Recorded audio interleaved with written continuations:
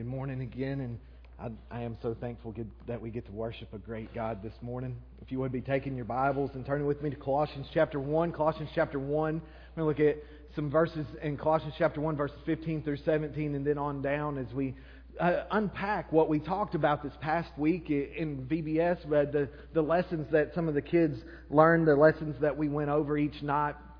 But before I do that, I just wanted to say thank you again to all of our dads that are here this morning. It's so important that we have faithful dads that are leading out and showing us the way that we should go. I know how important my dad is in my life and in my development. I would not be who I am without him. The good part of I would not be who I am without him.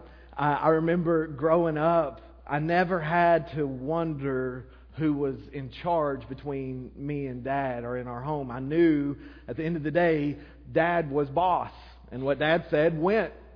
And as I got older, I got a little confused on that, and we won't go into that this morning. Let's just say it didn't work out well when I decided that I was boss.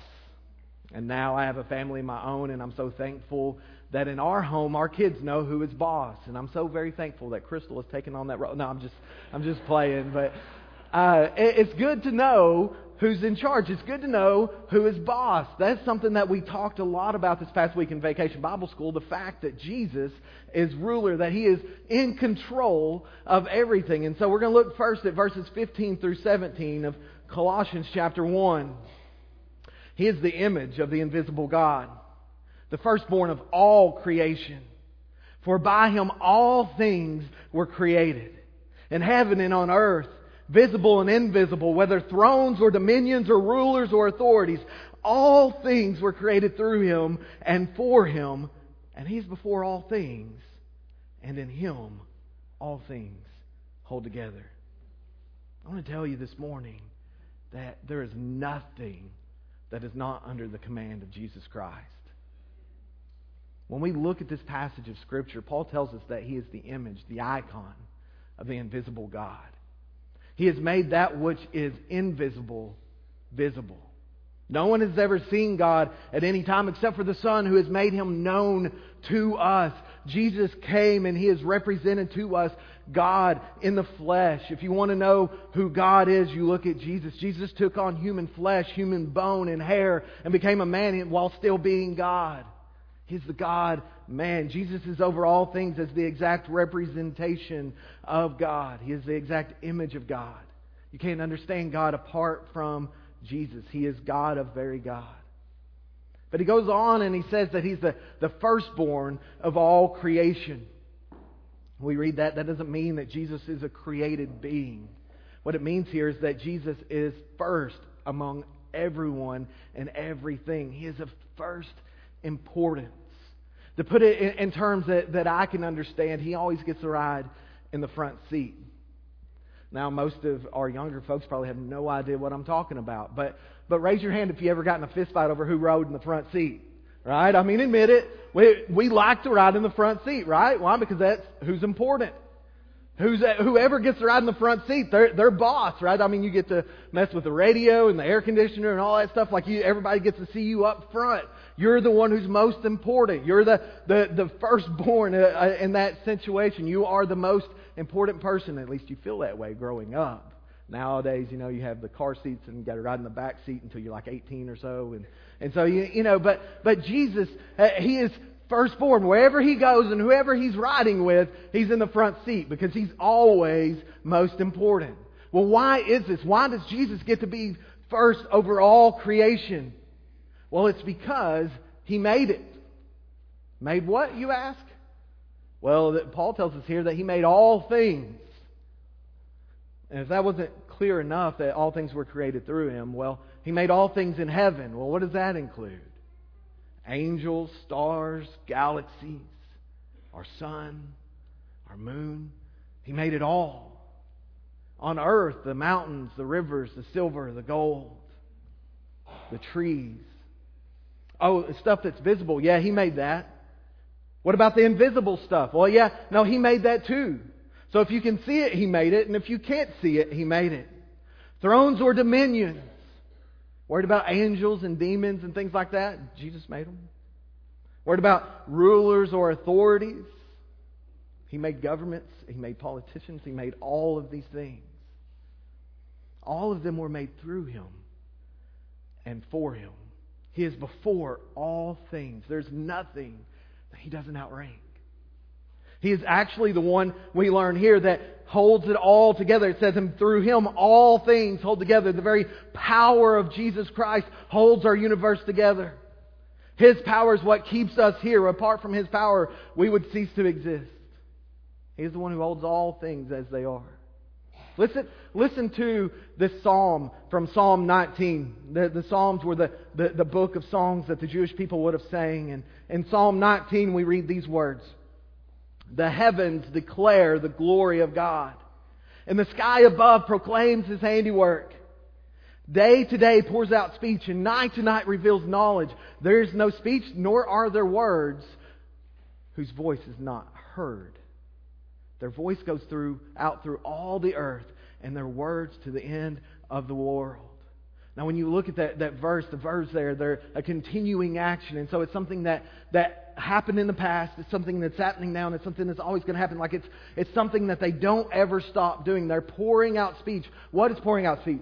All of creation is saying one thing. God is glorious and worthy of our praise. And I love that second part there. Basically, another way to translate that is their words aren't heard, their voices aren't recorded, but their silence fills the earth. Unspoken truth is everywhere. In other words, you cannot look at the world around us and not be amazed at the handiwork of God. You cannot consider the creation and not praise its Creator. You cannot look and see these wonderful mountains that we have out behind us here and not be amazed at God's creativity and His power. Or the way that our universe works and not be amazed at His wisdom and the way that He holds all these things together. So this morning we praise Jesus who made all things, all the things that we admire, all the things we try to control but can't control. Whatever you see, He made it. He's the boss of all things. And so when we begin to understand that, guys, when we understand that Jesus truly is the ruler of all things, the first thing that happens is we get a little less important. Like we don't look at these things and think, man, I sure am amazing. Like no one goes to the ocean and says, boy, I sure am big. No one climbs a mountain and says, I sure am tall. No, as we look into the face, as we look at God's Word and we see who it is that we worship, we don't end up saying, boy, I sure am powerful. I sure am the center of it all. No, we look at it and we realize that He is the center of the universe, that all things revolve around Him and not around us. All of a sudden we're reminded of our smallness. We're reminded that Jesus is the one who is important. When we look at the sunrise in the morning, we're not amazed at our power and creativity, but rather His. Jesus is in control. He made all things. And if He's wise enough to hold everything that we know of together in one place, then I'm pretty sure He's powerful enough and wise enough to take care of you and me. So all those things that are worrying us, remember, He made everything. Not only did He make everything, He's able to fix everything, which is an important trait if you're good at breaking things, right? At least in my home it is. I'm not really good at fixing them. I'm more good at breaking them. And so sometimes I break them worse. But Jesus, He is actually able to fix all things. Look at verse 19. For in Him all the fullness of God was pleased to dwell. And through Him to reconcile to Himself all things, whether on earth or in heaven, making peace by the blood of His cross. So all things are being reconciled to Himself through what Jesus did. He is fixing all things. It's like this. You're saying, what are you talking about? We started playing this game. I say we, Josiah and Zoe have started playing this game at the house called Minecraft. I don't know if you've heard of it. But it's basically like the digital Legos. That's the best way I can describe it. You go and you get stuff and then you build stuff. Sort of like Legos, only it's in a digital world. Well, anyway, last night I was sitting there and I was talking to Zoe and she was telling me, yeah, Dad, today I built 3 houses. I was like, really? And she was like, yeah. Josiah destroyed 2 of them. And you just got to know Josiah. And he looked over and he grinned at me and I grinned at him because that's kind of what we do, right? But he may have destroyed that, but it's nothing compared to what we have done to God's creation. That's nothing compared to what we have done through our sinfulness. This past week, we mentioned a little bit ago about the different skits that we did for the kids to talk about the different ways that we mess up, the things that we do wrong, the sin that we create.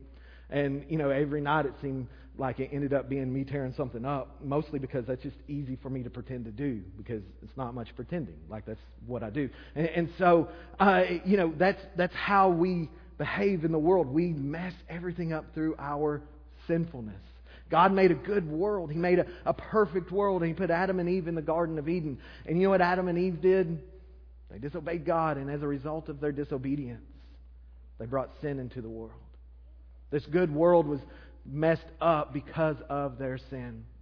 And so now we have tornadoes, we have earthquakes, we have bomb threats, we have all these horrible things that happen in our world as a result of sin.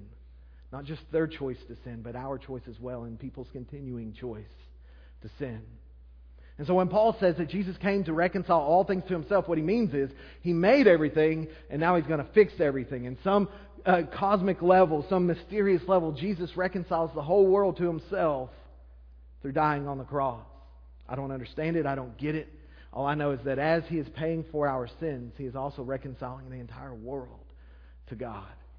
And so in other words, God made it, we broke it, Jesus fixed it. But it's not just the world around us that needs fixing, guys.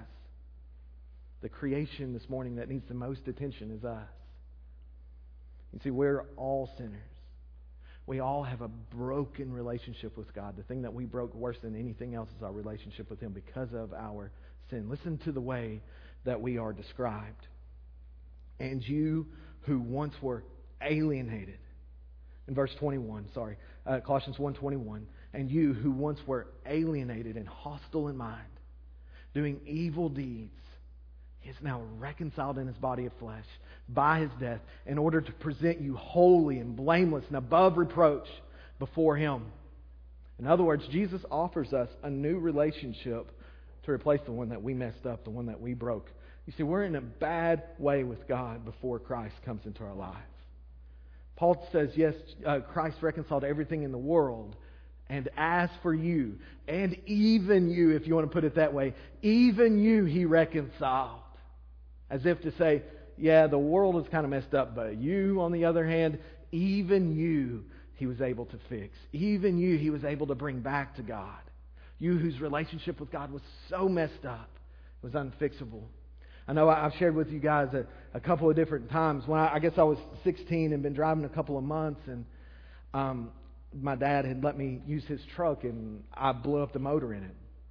It was a terrible situation. I'd let it run out of oil, and I'd hot rodded, and I'm not going to confess everything in case there's some of it he forgot, and he's here this morning. So I won't go into everything. But anyway, the motor had blown up, and then he spent the next 3 weeks fixing this truck, fixing the motor, and putting it back in there. And I was like, yes, it was amazing. It was good. It was fun again. And it was like a week and a half later that I ran a stop sign and totaled it. Completely totaled, like unfixable totaled. Needless to say, he was not super pumped about that. And thanks, Dad, I love you. But anyway, it was not damaged. It was not sort of broken. It was totaled. Like there's no fixing it. We have to move on at that point. That's the type of relationship. That is what we have done to God and our relationship. You notice Paul says here that we are alienated. In other words, we are separated from God. We are estranged from God. We don't have a relationship with God apart from Christ. Isaiah describes it like this. He says that your sins have separated between you and your God so that He cannot hear you. There's no communication going on. There's no talking happening. There's a wall between us and God called sin until Christ comes into our lives. The separation is because of our hostile mind and evil deeds. We prove that we have an attitude of rebellion against God by what we do. Think about the way that we act on a regular basis. We are good with God, and we're good with what God gives us as long as God does what we want Him to do when we want Him to do it and doesn't ask us to do anything we don't want to do. Right? It's easy to do things as long as God is asking us to do the things we want to do. It's like with kids. Like it's easy for us to do stuff as long as our folks are asking us to do stuff we want them to do or we want to do. It's easy as long as we're getting ice cream. But then cleaning our room, that's a whole different story, right? Same thing's true as we grow up. You know, as parents ask us to do something, we may ignore them. When God asks us to do something, what do? We ignore Him. Or, we allow jealousy to decide the way that we treat other people. We allow gossip instead of prayer. God speaks and we say, I think I'm going to do what I want to do.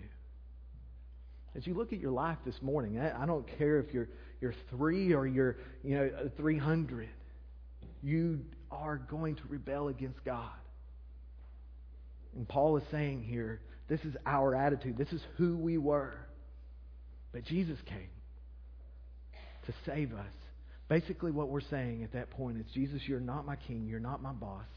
I know better than you. I know, Jesus, that you made everything, and I know that by your wisdom and by your power you hold all things together.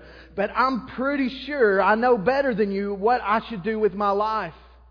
I'm pretty sure I know better than you how I should live. I know you made all things, and I know the stars and everything. I get that. That's good. But you don't know about this situation I got. And so we do what we want. We show Him our attitude of rebellion. And we look at verse 22. It says, you rebels against the King of the universe. He is now reconciled to Himself by His body of flesh, by His death, in order to present you holy and blameless and above reproach before Him. So you who are complete rebels can now stand before God holy and whole and made pure in front of the holy God of the universe. If you will believe on Him, if you will trust on Him through the payment that He made. You notice it says here that it's by His death.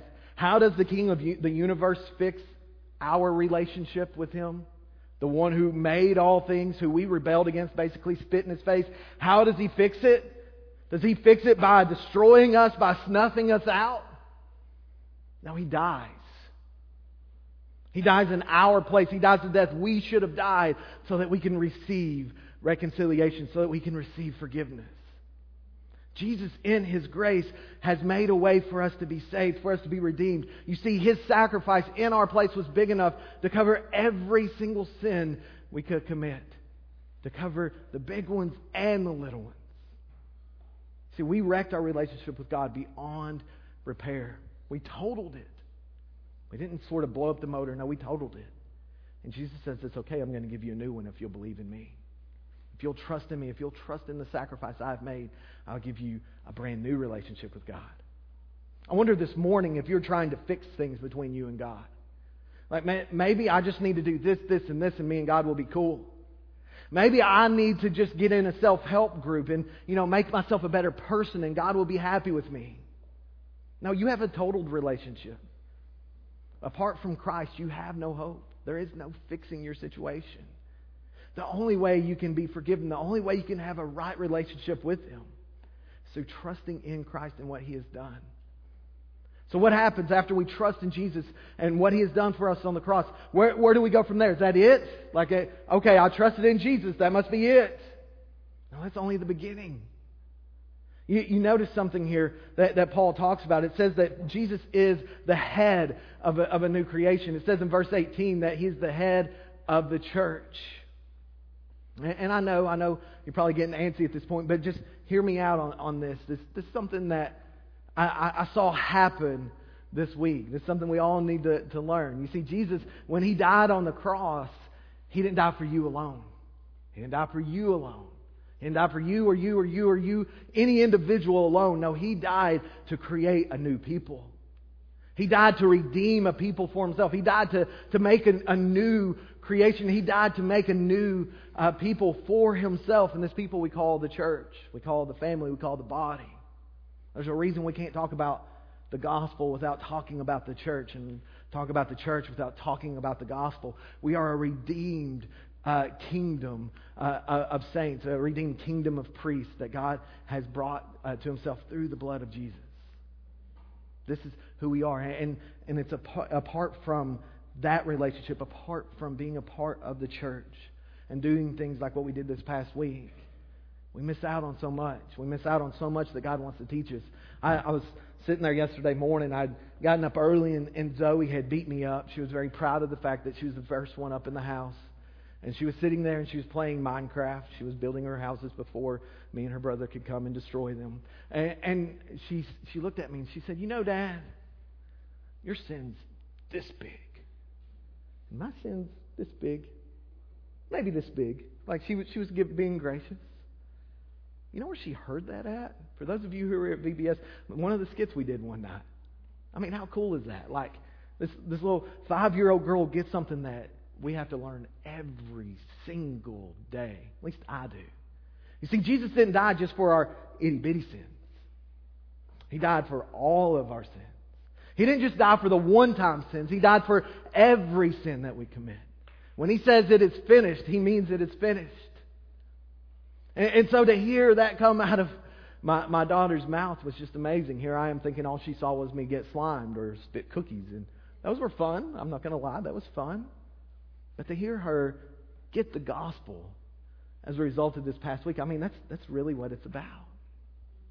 You know, the children who came to Vacation Bible School this past week, they learned about God's love for them in Christ through the cross. But they learned other things too. I was talking with Miss Tammy one day before Vacation Bible School and started, and she was telling me how her and the ladies who were working in the preschool, they were like, now, if our kids don't get anything else, they're going to get that God loves them, and that Jesus died for them, and that God made everything. And she's like, you know, we're trying our best. And I'm like, that's great, and we want our kids to learn that.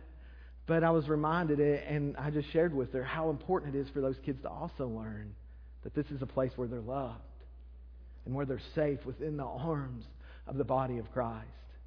You know, they learned this past week that Miss Tammy loves them and she cares for them. They learned this past week that an entire church cares for them. That an entire church would devote time and resources and money and normalcy so that they could hear of Christ. And that is really what it's all about. We're all in this together, working together to please the Lord and teach each other the gospel. As I was talking with Miss Tammy, I was reminded of me growing up and going to Vacation Bible School. Miss Flossie Doyle, she was the lady who gave us food, and imagine that's who I remember. But anyway, I was like 5 years old, and I remember her giving me that one little sandwich cookie, or 2 little sandwich cookies, and that little bitty cup of lemonade. And sitting with my cousin, and we had a cookie, and we had some lemonade, and he's like, hey, let's just leave our cups here on the ground. And so we did, and Miss Flossie came over, and she's like, what are y'all doing? You can't do this. You know, and I remember to this day, don't treat God's creation that way. Don't just leave your stuff on the ground. And I remember all of those faithful people in that church teaching me, not just God's Word, but teaching me that they loved me and they cared for me. These kids from this past week, they may not remember everything, but they'll remember that. And so I ask you this morning, are you buying in to the church, to the body of Christ, and saying, where can I serve? Where's the place that God would have me be so that I can not maybe work with kids and show them that I love them and show them that God loves them? Maybe this morning is, how can I show adults that God loves them? How can I make people feel welcome here at church? You see, Jesus died in our place, not to just simply get us to heaven, but to make us a part of His family. And as part of His family, we are working together to get the gospel to the entire world, to carry the message of the cross to everyone. The message that God said is so plain. God made the world perfectly. We messed it up and allowed sin to not only mess up this world, but mess up our lives. But God loves us so much that He wouldn't leave us without Himself. So He made a plan to bring us a Savior, to bring us back to Him. That Savior, His name is Jesus. And Jesus came, the only Son of God, and He lived a perfect life. And at the end of that perfect life, He died not because of the sins He committed. He had no sins. He died because of what we have done. And He says, whoever would believe in me, whoever would trust in me, would find forgiveness and salvation. I wonder this morning if you've ever trusted on Christ. I wonder this morning if you've ever put your faith in Him. If you've not, I ask you to do that this morning. And if you have, if you've said, you know, Jesus is my King and I'm going to follow Him, and you're looking at your life and you're saying, my life's over here, but Jesus is calling me to be over here, will you stop ignoring Him and get to where He wants you to be? This morning you feel like, I've done too much, I've been too far, my sins are too big. Learn the truth that I was reminded of this week. It doesn't matter if your sins are this big or this big, you still need Jesus. You still need Him to save you. And guess what? He's big enough and powerful enough to do just that. To save you, to forgive you, and to bring you home to Him. to give you a brand new life and a brand new relationship with Himself this morning. And so no matter who you are and what you're facing this morning, I just ask you, look into the cross, look into the gospel, and ask the Lord, what do you want me to do? Do you want me to turn back to you? Do you want me to trust on you for the first time? Do you want to remind me of your grace for me in spite of me? And the way that you're able to fix all these things that I just keep on messing up. If you would stand with me, and as you stand, we're going to pray, and after I pray, we're going to have a time of invitation. If God is working in your heart, would you come this morning? Father, I thank you. I thank you for moments like these that we get to share together. God, I thank you for a church that is faithful to serve you, faithful to invest in the next generation. Lord, I thank you for the grace and mercy and love of Jesus Christ this morning and going to the cross on our behalf. Lord, I pray that we would walk out of here today fully aware of your grace for us. God, that we'd walk out of here today ready to serve you, ready to please you, ready to show that love to those around us. God, we pray all these things in the name of Jesus. Amen.